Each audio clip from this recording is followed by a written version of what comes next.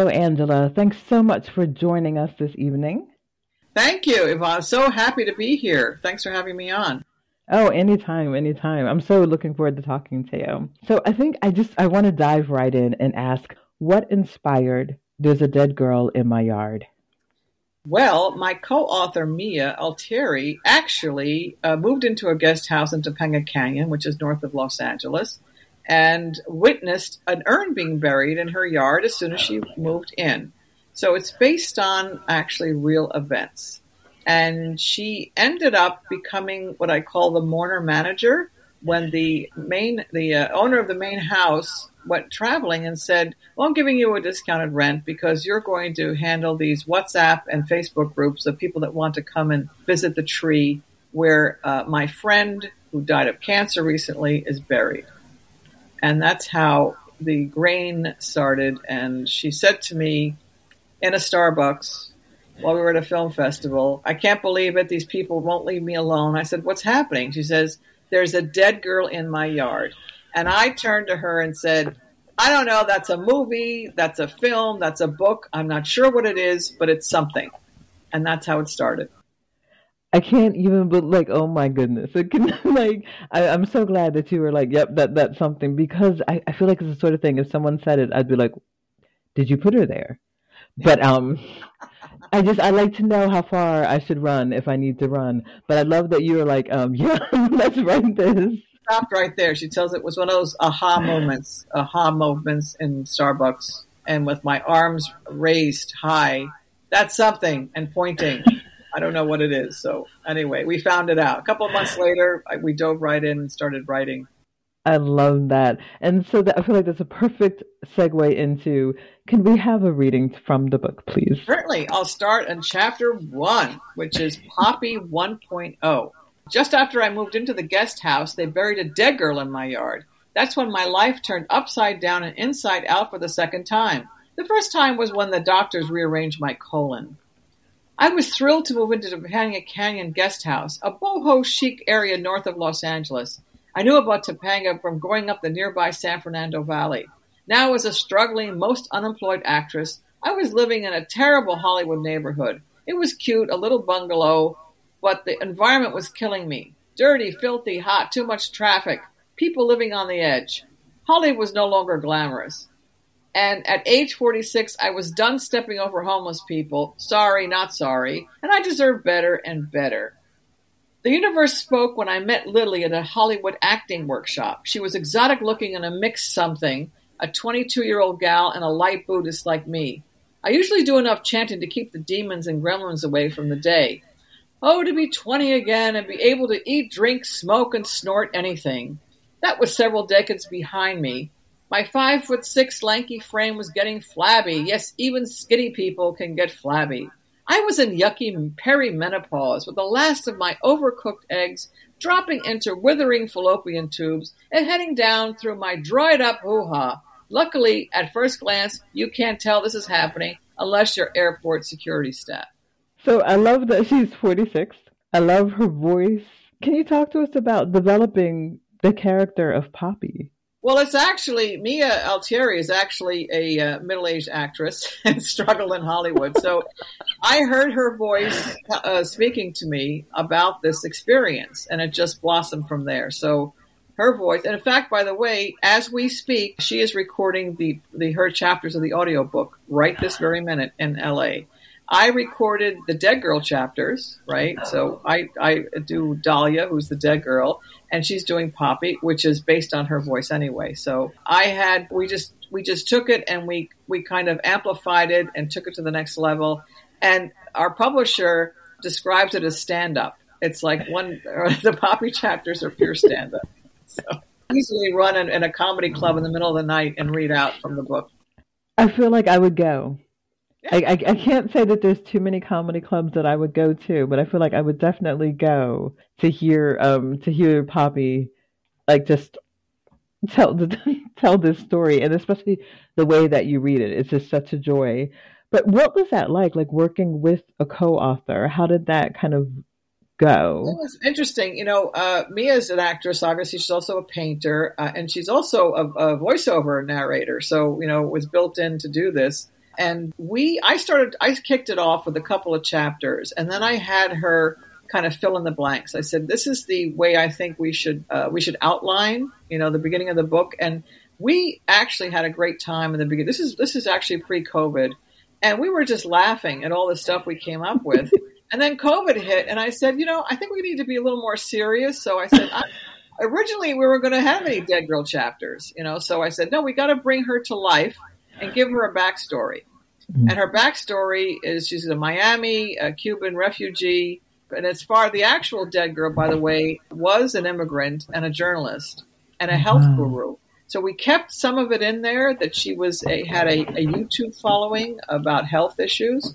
So we kept that and again made it exaggerated, amplified. And so that was the inspiration. But it's funny how COVID kind of deepened the narrative and the storyline. And I had never written crime or suspense before, so I had to really watch myself. My previous books was novella, a comedy, and the dating guide, and then a fantasy romance. So crime suspense was not my genre, my wheelhouse, so I had to teach myself how to do that. I love that, but I also love that you all included, I want to say the Dead Girl, but that you all included her in it as kind of like another way of a legacy for her. Yes, absolutely. Yes, and we would get messages from the tree because she lived in the guest house looking at the tree up until 2 months ago, by the way. So she was still doing Warner management up until recently, and then she had to move out because the owner sold the house, the property. And by the way, did not tell the new owners about the Dead Girl in the yard, as far as we know. Yes, but by now they probably know because people have come by. People are trying to come to visit. Yes, that's already happened. And so I said, you better get off that Facebook and WhatsApp group because they could tell them that you no longer live there. So I like your answer to it. I just delete it.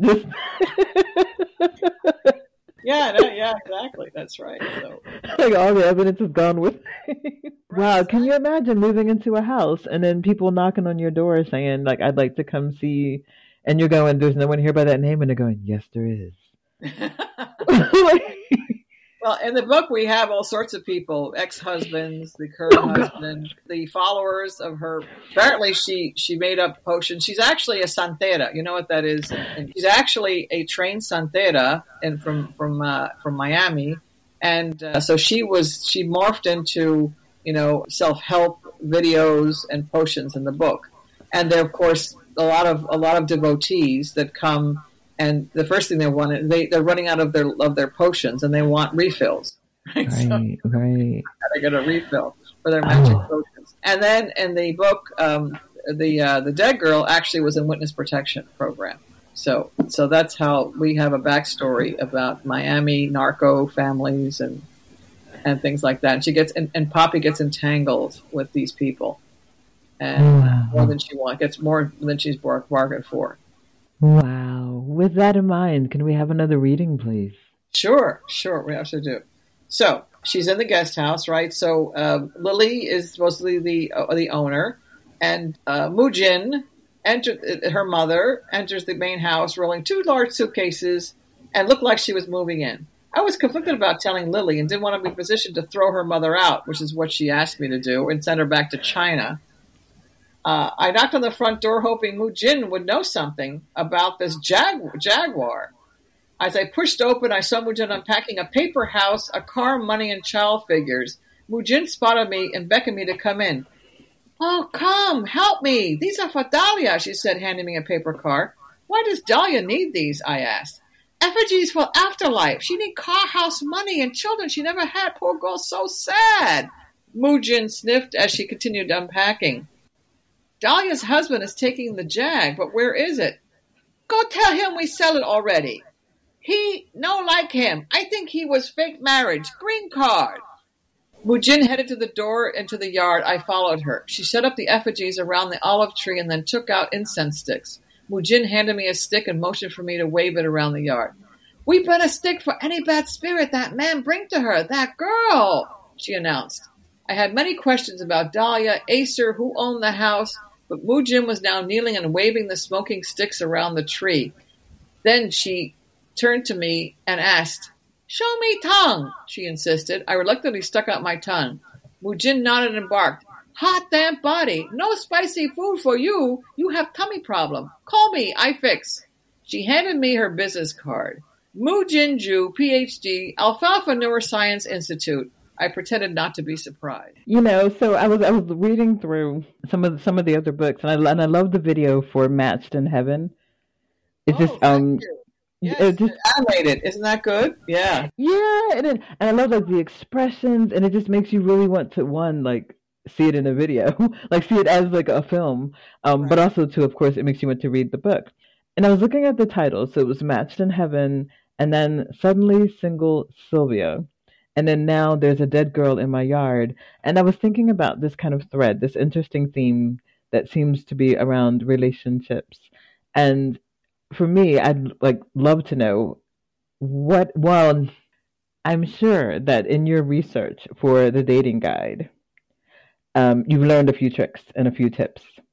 And so I'd like to know if you could tell us a little bit about what that research was and something that you could tell us that might help those of us who might be in that dating period of life. Sure. I actually wrote several articles based on the book from the dating guide. We morphed some of those tips into larger, expansive guidance. And a couple of things is the mantra that Sylvia, which Sylvia is the protagonist of Suddenly Single Sylvia. And that is when you get rejected, it's not rejection, it's protection.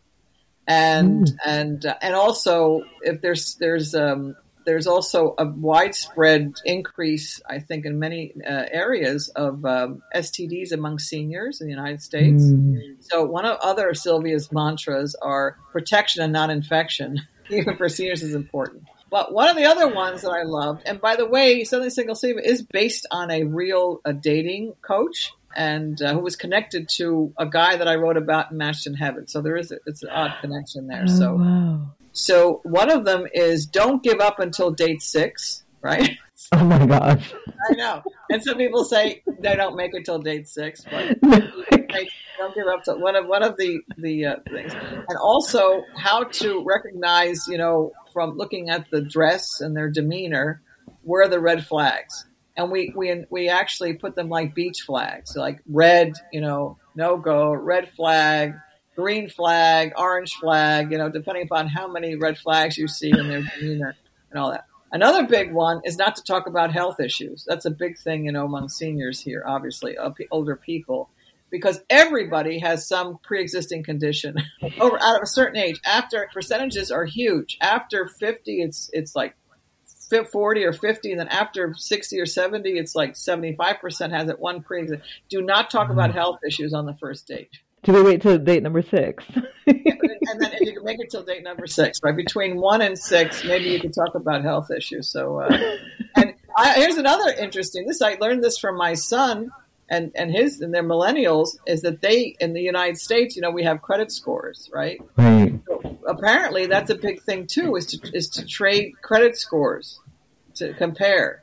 Because a bad credit score in the U.S. means that you may have a lot of debt and some hidden stuff going on. So apparently that's a thing now also in dating in general, is comparing credit scores. How do you like that one? I have to say I don't, because I can't imagine someone like the date number 3 and they're going through that, like, I don't know. Yeah. Maybe that disclosure, like they're learning what they can tell me and like not have me be like, check please.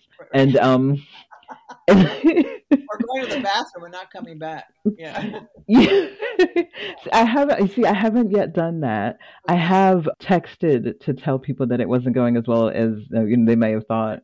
And people were like, wow, like wouldn't you talk to them? And I'm going, why? Like surely they saw the signs. Right. But I can't imagine a point, like especially right now, where someone would say, so what's your credit score? And I'd be thinking, wow, I don't even know if I want to know you for 2 more hours. And you're thinking like so long term. Exactly. It's very interminable as it is, right? Exactly. Yeah. So it's interesting that like they're like answers could be the red flag, whereas I'm thinking the very question just might be a red flag. Yeah, it's about like is there ex, if this could be a male or female, is their spouse, their ex-spouse remarried? That's a good one. You want to me? This is my thing. I want the mother-in-law dead, right? preferably.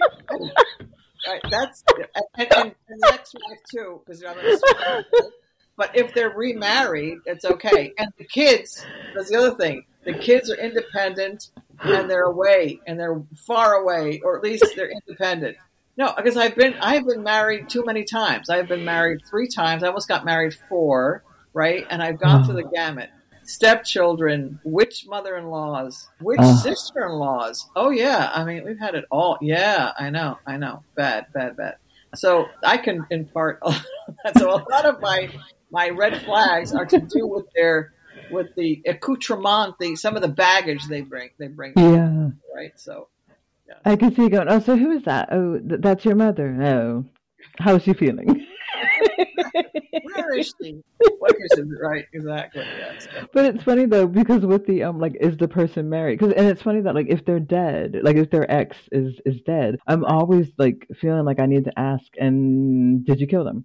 Or like, how did they die? I get it all the time because of all my dead husbands. I mean, or I always say natural causes. They're all dead natural causes. Oh yeah, I have to keep that kind of big secret now too, because people with the raised eyebrows. Oh my God, Yeah, I do feel like if somebody says to me like, yeah, and my 6 wives, and God rest their souls, I'd be like, I'm a red flag. I'm a dating red flag. If I were to tell the whole truth and nothing but the truth about the dead husbands, I'm a big red flag. But it's in my book. So Mashed in Heaven is about the 3 dead husbands, actually. Oh wow! That's got all the whole death. I had to let it out. I didn't actually marry the 4th one, so it didn't get that far. We weren't together that long, but we were going to. It was just like a fiance. So 2 dead husbands and a fiance. That's a movie, right? It certainly is. I feel like I'd watch it. Exactly right. Yeah. But I do always feel like if I don't ask, then I always picture these BBC moments. And so I picture someone saying like, oh yeah, my dead, ex person, and me going like, ooh, and wanting to know. And I haven't been in the UK too long, or so long that I'm like super polite. So I will ask, and I would say like, I feel like there's somewhere someone going, oh, I really want to know, and then not asking. And I imagine this BBC reporter coming up as you're like tied up in the trunk somewhere, going, and so you thought you wouldn't ask about the dead 6 exactly, and they're going in. Right. Exactly. So I'm like, nope, I'm not going to be that sort of victim. I'm going to ask. Okay, good for you. Although, I mean, I don't know. I mean, if I was the sort of person who had helped, I don't know. But I feel like, I don't know, would I tell the truth? If someone was like, oh, and how did your ex die? Would I say I killed them? Like, Exactly. Well, the lovely thing now is Google. I mean, you have Google to find people. And so not that some of those girls that got ripped off, there's that Netflix series of the girls got ripped off one was in London actually, one was in Stockholm by this Israeli guy. There's a whole Netflix series on that. But even Googling that guy, it didn't come up. But at least you got a fighting chance now with Google to find somebody's, at least some trail, some paper trail. Right? And when you can't, that becomes another red flag. That's right. See, that's the thing. So years ago, that wasn't the case. You went sight unseen. You had no idea. No, that's true. I was watching your short film with the Craigslist one, and it made me laugh because Craigslist was like this. It seemed like anything was possible on there, this like hotbed of whatever. I know, so watching your short film just like brought me back. That group took a Craigslist ad. We translated it into another language and did it in the part of a director. So we picked a famous director, took a Craigslist ad, which no longer exists. They no longer do the personal ads at Craigslist, right? So that was when they did those personal ads in Craigslist. That's when that the Craigslist killer came, right, and that killed that. So literally. So mine was one of the last of the series, and so we took a real Craigslist ad from Miami. And I translated into Italian, and we did it like a Fellini film around the fountain. We used Griffith Park Fountain as the Trevi Fountain. And we had a Marcello character chasing the girl. And in the egg he's like finds her in the parking lot of Home Depot, and he's chasing her in Home Depot. Yeah, so And her laugh was hilarious, though. That was great. It was a good. And the same director did Sylvia, which there's a 10-minute film. I don't know if you saw the trailer for that. No, not yet. It was a 10-minute short that we went around festivals. It's based on the book, so as well. So we did that. So. Oh wow, I'll have to look that one up. Yeah, yeah.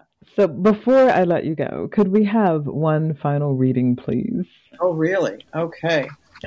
All right. So should I read from The Dead Girl? Oh, that would be lovely. Okay, good. Yes. Okay. So this is chapter 11, Casa Iris. So the dead girl's name was Edith Iris. That's before she was a witness protection, by the way. So she became dead. I was happy to be back in Miami, but still hated Cardoso. Even though he and his papi bought me a business in 2006, it was my dream come true, my own botanica. Casa Iris was a storefront in the 2-story building in Miami's Little Havana. It had always been a lively area with people at the outdoor bars sipping cafecito, café con leche, or a cortado. The Cubans can go head-to-head with the Italians any day with coffee variations.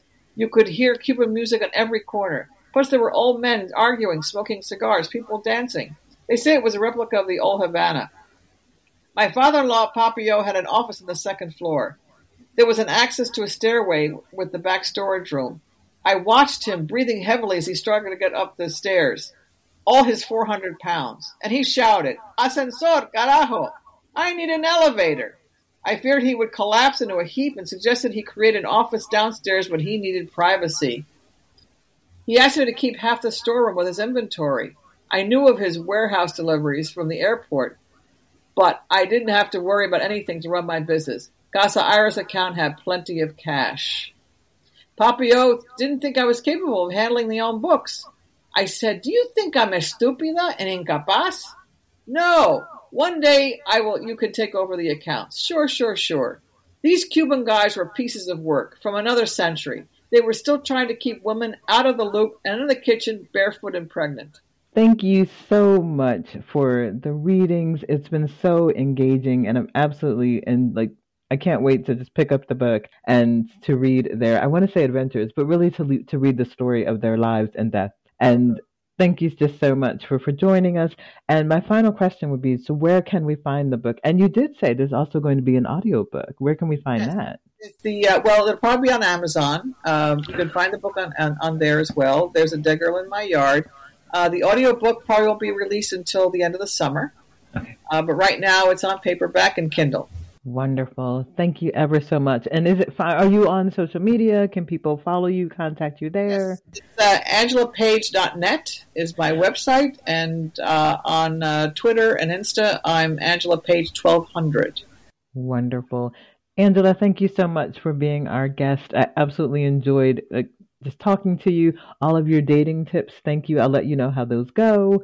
And especially appreciate the red flags. Okay. So, great.